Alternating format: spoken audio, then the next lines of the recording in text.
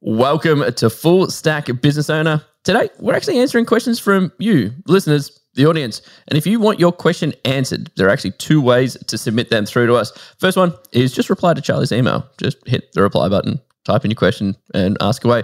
Funnily enough, Charlie actually gets some very interesting questions that aren't actually business or investment related. So just ask him anything. It's great. I love it. I enjoy it. I enjoy it a lot. Keep sending them in. I really actually like hearing from the community. I do. But those spicy, interesting ones I get. Do you know you can get a call girl from Russia cheap these days? You were telling me about the Prince of Nigeria or something like that. Hit me up. And the second way is head over to the Facebook group, which is called Full Stack Business Owner Community. Message us over there and we're more than happy to pick up your questions here. But before we get started, let's cue the disclaimer. Charlie here from Full Stack Business Owner. I need to let you know that Grant, myself, and the Full Stack Business Owner team are in no way, shape, or form qualified to give you financial advice or pick investment products. We highly encourage you seek out and engage the use of professionals when making financial decisions or comparing investment products.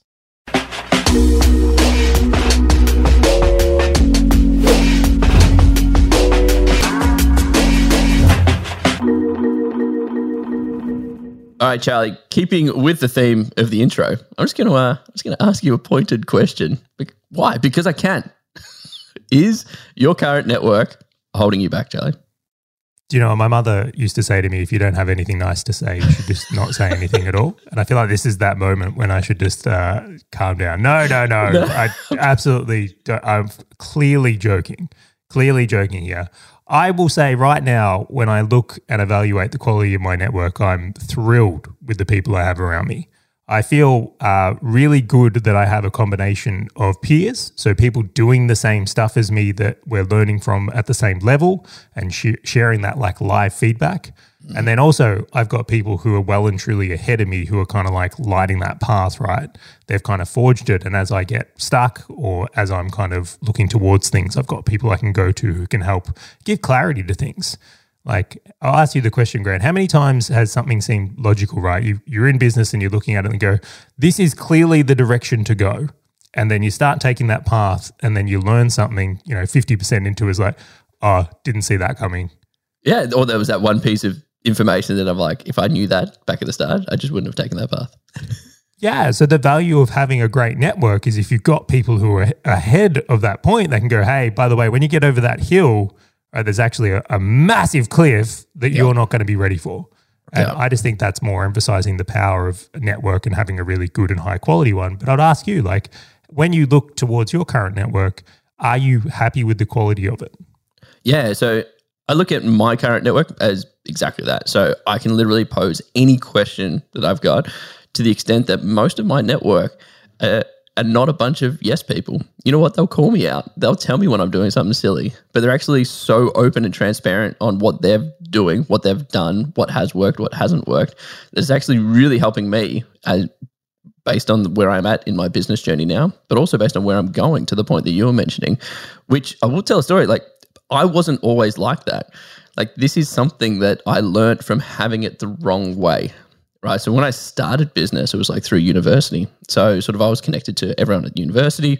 I'd go and build business networks based on sort of meetups and things like that I went to. However, everyone was like a really closed book.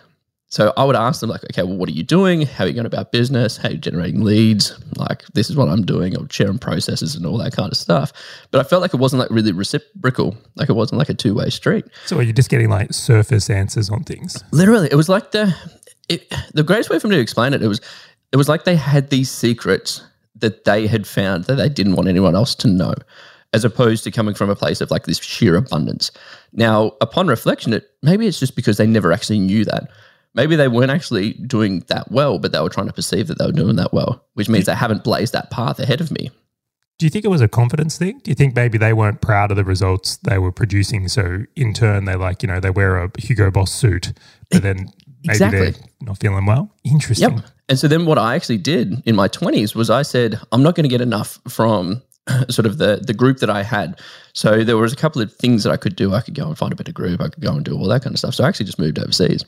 And what I found was I lived in the Philippines for like 6 years, 7 years. Man, I was talking to people who had call centers with like 150 people, staff of 250 people, and they were an open book. I would walk into their place of work and they would introduce me to like head of HR. They're like, yeah, here's employment contracts, here's everything. And I'm just like, what?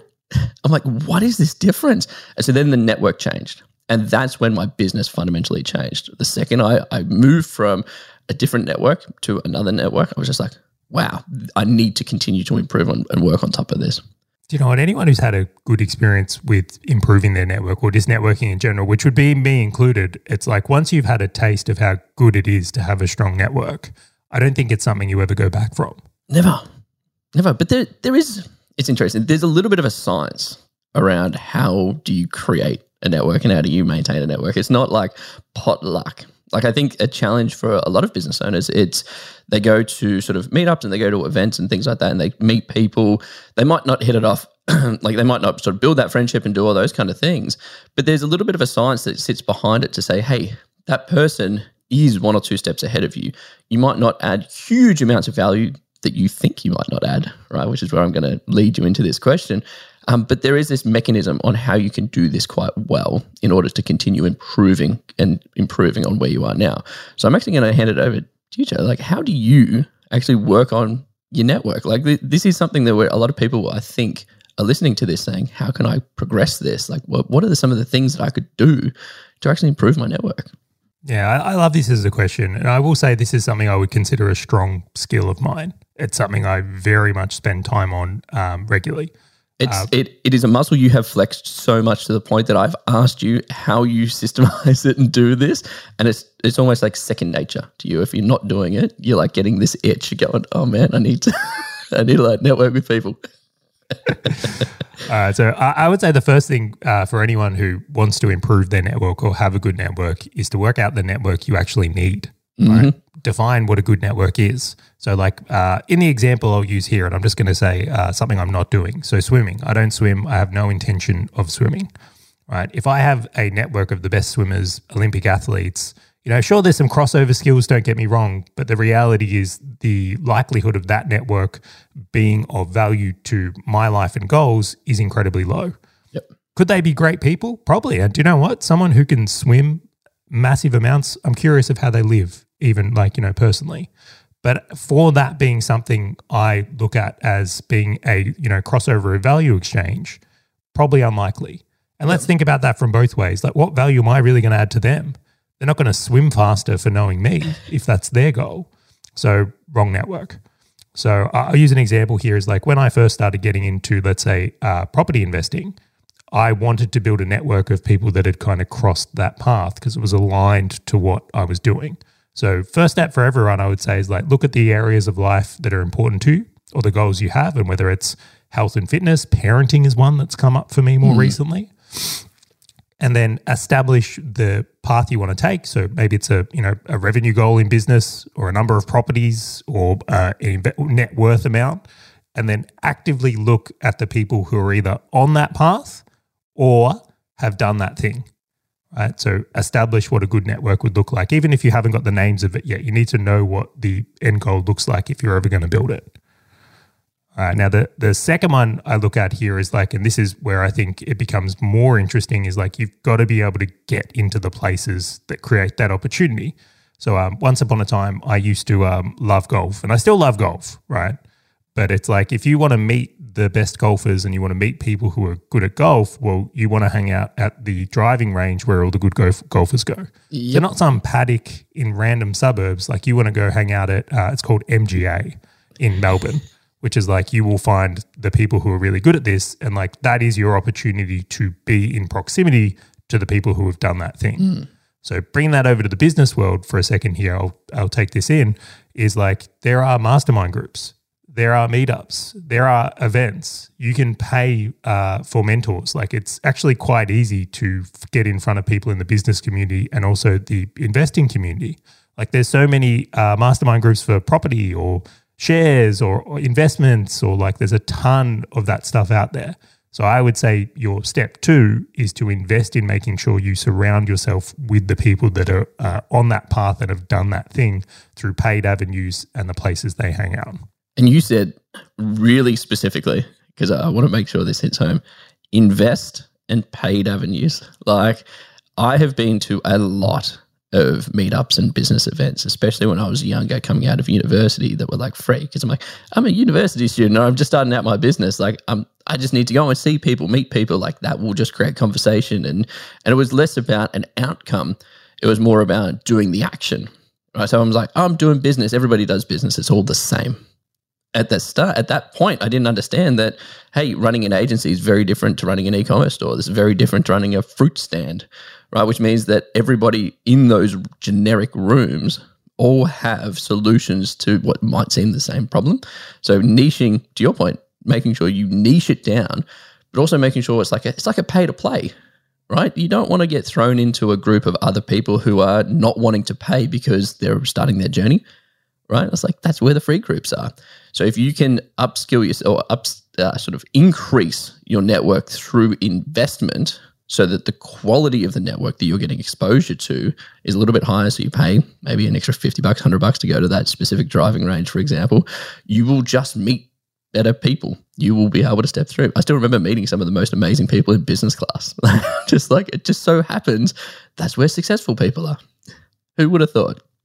Yeah, and even to go a point deeper than that, which is, for example, you've got to be really careful with this, and I'll express it from here. Like, let's say you're a business owner who wants to build a really high net worth. All right, so you've got like a double goal, right? You want to be successful in business and have a high net worth. You want to be very careful hanging out in business communities, let's say, where they just want a successful business, but you know what? They want to blow all their money on status. It's all about having the car, having the holiday. So you got to be very cautious of how you filter the information you hang in, and also the advice you take on. Like, I'll give you another one. I know a guy who's like, I want to have a $10 million business, but then he wasn't necessarily assessing the quality of the guy's life he was taking advice from, who had the $10 million a year business. I don't think he knows his kid's name. Yeah, wow. So it's like, you got to really watch for those crossover of things as well. And like, I am of the view that it's a good thing to get different perspectives, but you've got to have your own filter when it comes to networking as well. Like, you can't be blind into these things of like, well, I'm in this business owner community, I'm just going to take on their parenting advice. It's like, maybe they're not great parents. Maybe you want to be networking with other parents to get ideas around other things as well. So just be very, very mindful of like the cross-pollination that comes things. And just, again, like I did this in the past, which is why I kind of put it out there. You might be idolizing someone for the result they have financially, not recognizing that it's like, I actually don't want my life to be like that. So just something to be really cautious of there. So before we jump onto your next point, I'm curious, do you just like rock up, like when you were looking to improve your golf or whatever this might be, cycling or any like agencies for business or otherwise, when you rock up to these events, like it might be a driving range, it might be a business event, do you just like look at a guy and just say, hey, nice swing, what do you do? Like, or hey, nice watch, what do you do? Like, is there like one little sort of tidbit for like creating these conversations? Because it's one thing to be there around people, it's another one to actually go and have the conversation. And I'll throw in my little tidbit after yours. Yeah, that's so funny. I think we both have been to networking events or mastermind events, and there's like people you just don't want to talk to. Have you ever had this experience where it's like there's someone in the room who's like actively handing out business cards and like basically just pitching? Was it you? I might have printed 500 business cards when I first started, and I might have handed them out. It might have been a numbers game. It was quantity, not quality. And then one guy said to me, and it was a business mentor at the time, he's just like, you know, the people that you should talk to the most are the ones that don't say anything. Well, that's me. No, yeah. No, and so funnily enough, like I'm just like, cool. I'm like that guy. Like, I'm looking out for the people. I'm like, what are you here for? And if they have like a purpose, I'm like, I want to talk to you. But we go. But yes, that was me. At one point, I'll fall on my sword, Charlie. Thank you. Okay. So I think, and this is why I think niching the events you go to or the stuff you do is really important here, right? So let's say you go to a business event and it's broad business. It's very, very hard to know why someone's there or what might be an interesting conversation, right? So it's like, it can be challenging to do that. But let's say you're in a mastermind group and it's agency owners, right? You very much already have insight toward and if you are an agency owner, I will say, you have insight to what's going on in these businesses. You understand what they're going through. Like your ability to ask really good questions and be curious about another person's business is high. So when you're in a new group with people, I would really, let's say you go to a new thing and you're going in to a group and there's the opportunity to network, maybe it's a mastermind event, well then you really want to be the one that's asking good questions and is actually curious and shows care for other people. Yep. Because you should be, of course, right? If you're going in there with the idea of like, and I've seen these people, you join a group and it's basically like, I'm just extracting from the room. I'm just like trying to take from everyone. Like people can feel that. Yep. And not only that, it's not a person anyone would want to do business with anyway. And I just think that you have to genuinely care. Like when I ask people questions or go into rooms or anything like that, like I want to know about what they're doing. I'm like, well, how, in this example, it's like, well, how are you running agency? I'm looking to learn from you. Yep. And even if you're at a slightly, let's say, lower revenue level, not lesser level, but just there, maybe you're doing things differently or things are working for you that I don't know about that I can incorporate into mine. So in all of these ones, right, I want you to imagine, right, I'm a brand new property investor at this time. I go to a property mastermind. I'm in that room and I am going into that room purely from a place of just wanting to understand what everyone's getting up to and how they're thinking about it. And I'm sitting there, I'm asking them really good questions. I'm listening intently. And what falls out is like I end up building good rapport with people. Yep. Because I'm not trying to go there and tell them how good I am. I'm there and building things from there. And like naturally from that, and this is a really, really important point, is eventually conversations and things will get to a point where people want to know more about what I do. Yep. And when you can show not only that you're a normal human and care and all the rest of it, but you have value in the world as well, like you have things that might be valuable to them, things will pick up. And I think that's where network and opportunity and relationships evolve from. So in the property example, we'll just use here quickly before I hand over the mic, I went into some property rooms I've got no value to add in property, right? I'm new at this. I'm a beginner at this stage. I just want to learn. But do you know what all the people in property, or I should say the business owners in the property space want? What? How do you make podcasts and media work? I'm doing all this cool stuff. I would really love it if more people could see myself on social media. Like, how do you make this? And I'm like, I think I've got this one. I can totally figure this out. Yeah. So for me, how I built a really good network in the property space is I went into that community and like I wanted to know everything they were doing and they wanted to know everything I was doing. Like I had a very distinct value add, and that's how I was able to build rapport and relationships with a lot of the bigger players in that space in Australia.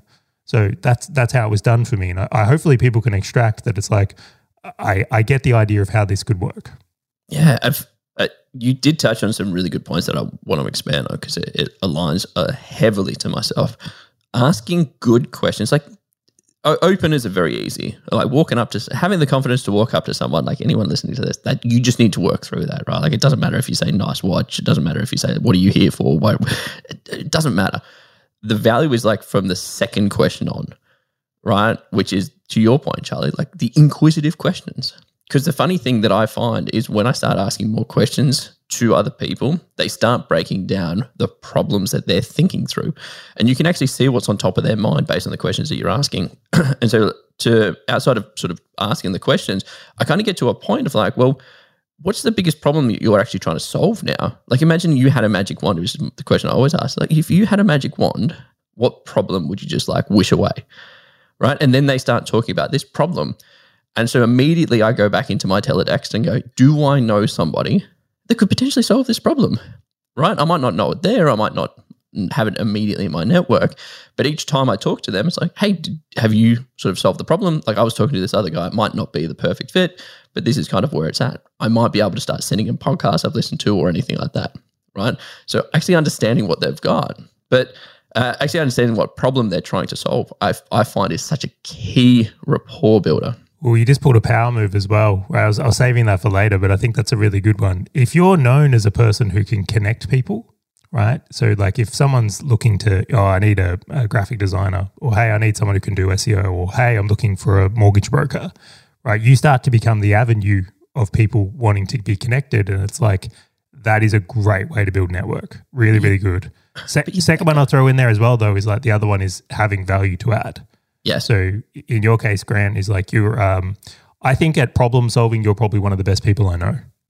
Undoubtedly, when I have complex problems, you are one of the people I go to. So knowing that you can add that value or marketing value or whatever it is, like now you can see that that's like opportunity within the network. Yep. Right now you're a value to the network. You're not just there to take, you're able to contribute in a big way. Yeah, and I love that. And sorry for stealing your second point. Go for it.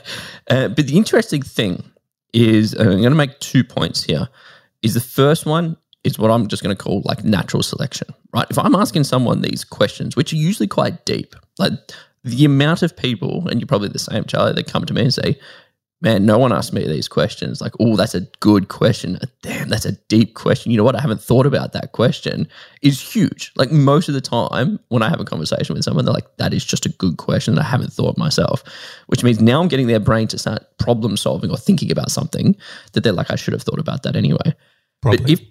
But if the person isn't sort of reacting or responding or interacting with my level of deeper kind of questions, like, and I say deeper because I don't want surface level, like how's the weather, what's the weekend, like how's business and all that kind of stuff. Like I want, like, why are you thinking about that strategy? What made you come to that conclusion? Or how are you approaching that now?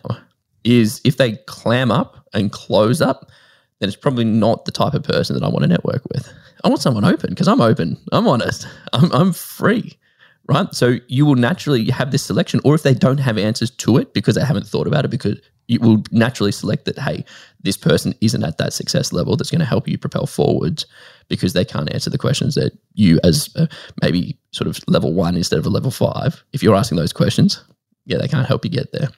I feel like we're dancing around saying the things that you're not meant to say, but I'm going to say them, right? Sometimes you're going to meet people who are lovely, like really nice people, great ethics, all the rest of it, but it's just they're not the right person for your network. And like you have to, there's only so many spots on the team. And if you allow people that don't support that journey, then it's going to lessen the quality of your network, less of the opportunities that are going to come. And then ultimately, and this is the thing, it's going to lower your overall results because you will become who you spend time with. It's evident. Everyone says it for a reason. It's because it's true.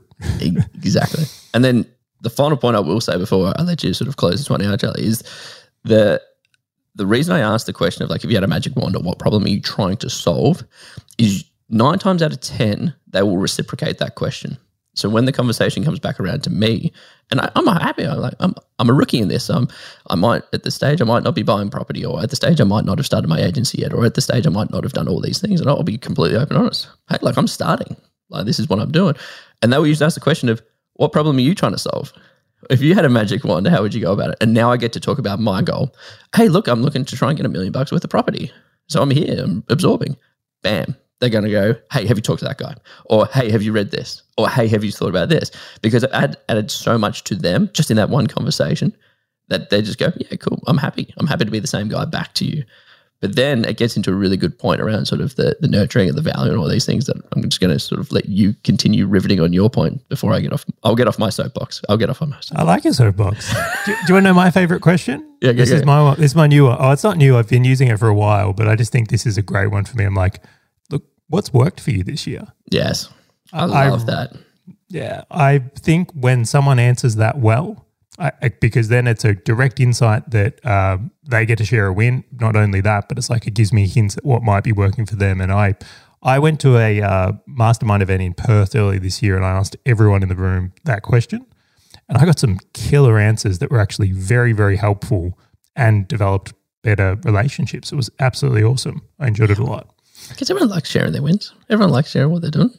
Yeah, so I'll jump into some things that from this that I think are important to kind of add around it so people can do more with this before we change topic, of course.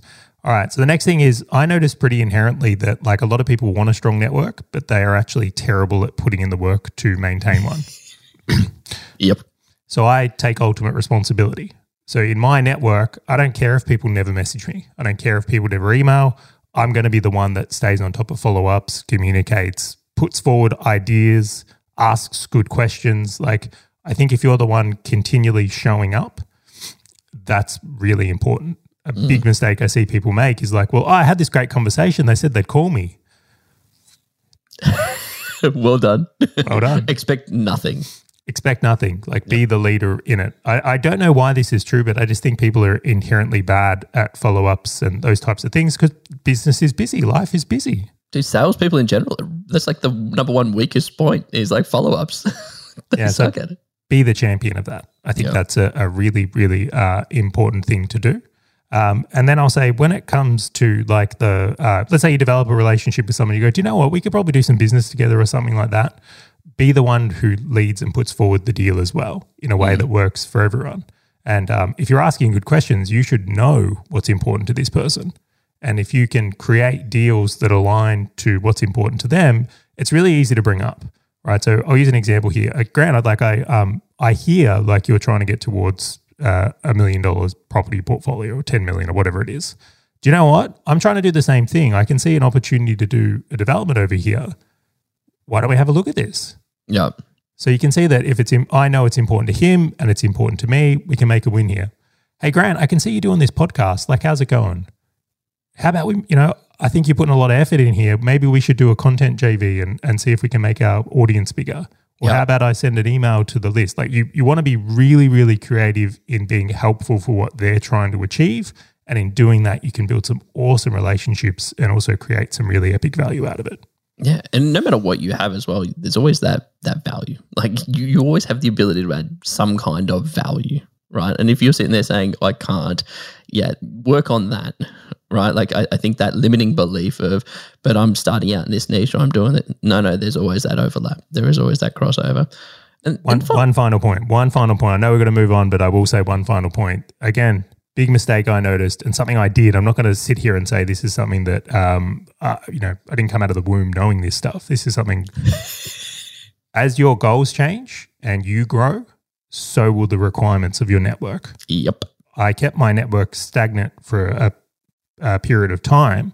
And don't get me wrong, really lovely people. But as I wanted to expand my net worth, as I wanted to become a parent, as I wanted to get up to different things, the people I needed around me to achieve that needed to change. Yeah. And it can be so hard, and it was difficult to say, do you know what? This person's, as much as I really like them, I can't keep putting the time into this relationship because the opportunity cost on not putting that time into a new relationship is dragging down the results I want to achieve. So you got to, I evaluate my network probably every 6 months-ish to a year when I'm kind of evaluating my goals and what I'm trying to work on. And then it's just who do I need to bring in this and repeat the process back around.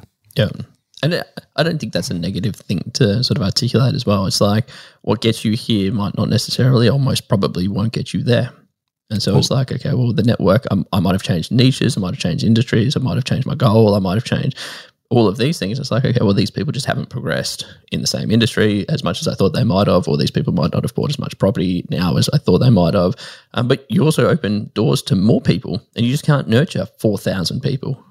It's a time thing. Now, final point on that is it's funny that as soon as I actively sought out people who had more than 10 properties and I started to hang around them, it's funny that was the result that I produced in my life. Correct. So again, it's like you will become who you spend time with. And I hope people on this podcast are going, well, I will spend time with you guys so we have more friends, Grant. but to be fair, go and join the Facebook group. Like I want friends. I want people to be around. I wholeheartedly agree with it. So I am going to change up speeds. I'm going to ask you another question, Charlie. Because I'm loving these very specific questions, by the way, just straight at you. Is cost cutting the best way to grow profits? Yes. All right, cool. And that was the episode. No. I don't know why I can't resist the urge to just give you a very direct, jokey answer every time you ask me a direct question. Maybe it's something I need to work on. I can't resist the urge to ask you such yes/no questions as well. Yeah, so I learned this strategy from a course we did not long ago. It really hit home for me when I did this. Now, I must say I am quite diligent with my costs as it is. It's not like I had excessive costs in a business when I learned this, but it was a really interesting equation that I hope people take from this. If you're a business owner and you save $1,000, so maybe you go through your costs and you go, do you know what? I can take $1,000 out of my running costs. You directly take that $1,000 to profit. Like $1 save is $1 earned. Now, on the other hand of things, if you earn an extra $1,000, right, so you grow your revenue by 1,000, if you have, let's say, I'm going to use a 50% margin to make the maths easy. You actually have to earn $2,000 to take out the $1,000 of profit. So you can see that in the example, and that's on a 50% margin. A lot of business owners don't have a 50% margin. Nope. Is that if you directly save $1, you earn $1, but when you grow revenue, you have to grow substantially more revenue to do both to create that same effect. And when I really understood that, I'm like, right, this is very interesting. And I'm not saying you don't need to do both, but you definitely need to be diligent to produce a really great result here. Yeah, it is the easiest thing when you understand it to just go, oh, it actually doesn't take me that long to remove some kind of costs, right? Because it's like, okay, well now similar to how I would invest time into sales and marketing to generate more, I just put a similar, or I'm not going to put the same amount of time, but I just redivert some attention and say, well, how do I decrease my costs? The mechanics that sit behind it is no different, but just understanding, to your point, that equation of going, holy smokes, I need to sell, in most businesses scenarios, $4,000 in order to make $1,000. You know what? Let's be honest, probably $6,000 to make $1,000 in a lot of businesses versus just going, well, how can I remove $1,000 worth of expenses every single month? Like that disparate view, like just imagine the leads you have to generate, the sales you have to generate, the work you have to do to nurture them and then deliver the service and do all that kind of stuff versus just going, I'm going to have a very difficult conversation with one person. I'm going to have a very difficult conversation with one supplier. Like it's almost like this path is so much easier to run outside of just going, well, more is more. Completely. There is an art to cost cutting though, and I would love to go into that a little bit and just describe like good cost cutting versus bad cost cutting. All right. I'll use the example of a computer here, right? If you have a computer and let's say you have the brand new Mac and it costs you $5,000 for this laptop and you can do the exact same job on a $2,000 Mac laptop, right? If you're going to cut that cost down $3,000 and there's no difference in output, that's good cost cutting because you're actually being more efficient. If you just cut your marketing budget and it actually ends up producing less leads and degrading the business, you're actually making it smaller, that is, I'm just going to call it bad cost cutting. Yep. There might be reasons to do it, but I think in the idea we're talking about here is we're saying, you know, what costs can I cut to be more efficient with my capital? And I think one of the things I've really seen at times, and particularly more recently with business owners as the economic environment has changed, is they cut costs in the wrong area, not recognizing that, hey, maybe I need to invest in my business to get a better team member so that I can actually thrive in this next environment. You might need to spend more money in areas. Like there may be areas of your business you don't want to cut. Yep. So you've got to be very, very careful with how you play this. And you made an excellent one in what we do with the media company. Do you want to talk into like how you were able to kind of like, you did a really good roll-up of our software stack. I thought it was quite impressive recently. Yeah, so problem solving, something I thoroughly enjoyed. So when we were looking through all of our financials, we split out all of our software costs. And we actually found that because we've got video editors, audio editors like content writers, graphic designers, project managers, etc. You kind of mentioned the works. They all kind of need bespoke tools. However, when you look at bespoke tools, usually a subject matter expert will only use like 20% of them. I've even seen people use like 5% of these tools. So these tools have huge amounts of breadth. So like we were using a video review tool called Frame.io, huge amounts of capabilities, like people at Pixar and stuff like that use them. We were using like this tiny fraction of this tool. And so we were spending thousands on this thing. And we went, okay, cool. We also had project managers that were doing a lot of project management, etc. And I'm like, well, how do we get these reviews that we're doing on the videos and the tasks that the project managers create for the video editors to edit and just kind of merge it in together? And so we ended up finding ClickUp, which has actually got a video review tool in the same system, as well as some other tools that we're able to get rid of and merge it into one. So not only did we kind of change like 3 subscriptions into 1 subscription, we significantly reduced our cost base whilst actually giving the team the same amount of functionality they needed. And so it actually worked out to be a significant improvement, especially the amount that we were spending on software, etc. Now, every single, probably to your point, 6 months, I just sit down, I just look at our tools and just say, is there some kind of new innovation that we could replace it with instead of just like resting on our laurels? Or even from just our admin costs, is there anything else that we can do just so that we can kind of drive that profitability instead of just having this kind of stagnant software there or this ghost software there, just not doing anything that no one really is really maximizing. Yeah, I think that's massive. Software is a great one. I think every business owner listening to this one could evaluate the software they use because you get complacent, right? It's that just sitting there and say, oh, we've always used this. And I think that is the problem that a lot of people face. I was talking to a lovely lady who's the CEO of an organization that does very well. And we were looking at numbers and it was like, oh, that's always been like that. Yeah, no, I get that. But why? Why is that so high? Oh, well, I'd never looked under the cover of that before because everyone just said like that's the norm. It's just that's how it is. And so we've just started like looking under the cover of these different expenses and going, can we optimize any of these things? Because anything that we can optimize, and you're talking like $10,000, $20,000 a month expenses here. If we can reduce some of that, that's $5,000 of profit. That's $10,000 of profit every single month, recurring forever. And I'm just like, so don't just rest and just say, oh, we've always done it like that. No. Look at everything. And don't do it weekly. Like time box it, do it monthly or quarterly or every 6 months, etc. Like this shouldn't be a nickel and dime scenario. This should just turn into like that cadence of, okay, what are we spending on? How are we going to optimize it?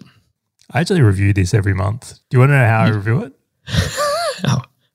All right. So I'm a really big fan of this metric called ROE, return on equity. Yep. Right, and the way I think about it is every month in business, you've got running costs. You've got your expenses to run your business. And let's just pretend it's $100,000. Okay. So it costs you $100,000 every month to run your business. And then you generate revenue from that. So maybe you generate $200,000 of revenue, which would give you a 50% margin in this example. Yep. Now, let's say next month you produce $220,000 of revenue, right? But you keep your expenses the same. Right, so you're still spending $100,000, but you've been able to generate 20% more revenue. That's good expense management. That means your expenses is staying the same and you're actually producing more. But if it goes the other way, so maybe the month after you've still got your $100,000 in costs, but you only produce $150,000 in revenue. Well, that is return on equity. So the return you're getting on spending your capital in your business is decreasing. Now, for a lot of people, I would really encourage they look at it month on month because maybe you're adding things into your business and it's not turning into more revenue. And this is where bloat comes from. This is where people get really, really bloated as a business. So I look at it and say that ROE metric is just such a good way to identify if you're becoming more or less efficient with the money you're spending and if you should be evaluating your costs more granularly. And then once you've kind of established that, like maybe you get to it and go, cool, I can see I'm getting bloated, but I don't actually know what to cut. Like, well, how do I work out what to look through? Software's the standout one. I think is a really good one you kind of like pointed out first. But then secondary to that, and I know we've already spoken about this earlier in the episode, this is where I love to do the networking thing and going, hey, what are you using to do this? How much is it costing you to deliver that? How much are you paying staff to do these areas so you can evaluate and go, well, he's only paying this to do that and I'm actually heavy here. Yep. And now you can start to identify the areas where you would make change. Maybe you're doing a role onshore in Australia where people have found a way to do it offshore. Maybe you're using an expensive tool. Maybe you've got an expensive team member. And I really want to highlight this one as well, though.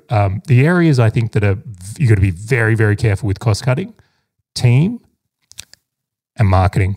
Yep. Because if you get those ones wrong, the impacts of like being able to produce new revenue or grow revenue decrease massively. Yeah. So be very, very careful. And I'm even biased. I would much prefer to have good team. I think trying to have cheap team never leads to good things. Funnily enough, I was literally looking through a profit and loss statement. I won't say P&L, a balance sheet with someone like last night. And I was looking at all of the expenses and the one that I'm like, okay, we can reduce some of these expenses, but the one that you might actually want to dial up was like the delivery team expense. I'm like, that's just way too cheap. Like you are probably decreasing the amount of like sort of new contracts and stuff you can get because you are underspending on your team, which means your customers might not be getting the greatest experience. And so then it does get to that point of an equilibrium of going, no, you've cut this way too far, and you're seeing it in sort of other areas. But I will sort of add another one on top as well, is like, I know that we have had sort of team members that, and it doesn't sound the greatest when I say it out loud, but that we have been able to sort of displace with software, where it's like, okay, well, we can just collaborate better on that, which means that this role doesn't need to exist anymore. And so actually looking at not just how do I improve this or how do I eradicate something, it's what's the substitute? What are other people doing? Do we need to do it in-house, or can I go and get someone else to do it? Like, can I get an agency to do that? Or am I using an agency and I can bring it in-house, right? So it's always like thinking outside the box, outside of just cut. It's substitute and replace. I had completely forgotten that. That's a great one. Sometimes you can actually bring something in-house or take it out of house for a significant advantage. Yep. Better outputs, better increased improvements, or even decreased costs. Like, there's so much to it. Huge. I love this episode, Charlie. I could just keep going bloody for ages. But I do have to wrap this one up, unfortunately. But for everyone who's tuning in, be on the listen for the next episode. We've actually got the killer guest coming on, so I'm not even going to mention who it is. So just be on the lookout for it. And don't forget, if you do want to submit your questions and get us to answer them, just reply to Charlie's email. Just hit reply, spam him, send him an email every day for 4 months. Do it, because I think it would be hilarious. Or you can actually head over to the Facebook group, Full Stack Business Owner Community. Messages over there. We'll pick up your questions and actually answer them here. And if you did enjoy the episode, be sure to subscribe, share it with someone else that might be going through the same journey or needs to hear this kind of type of information. And I just want to say thank you again for joining us, and we look forward to catching you on the next episode of Full Stack Business Owner.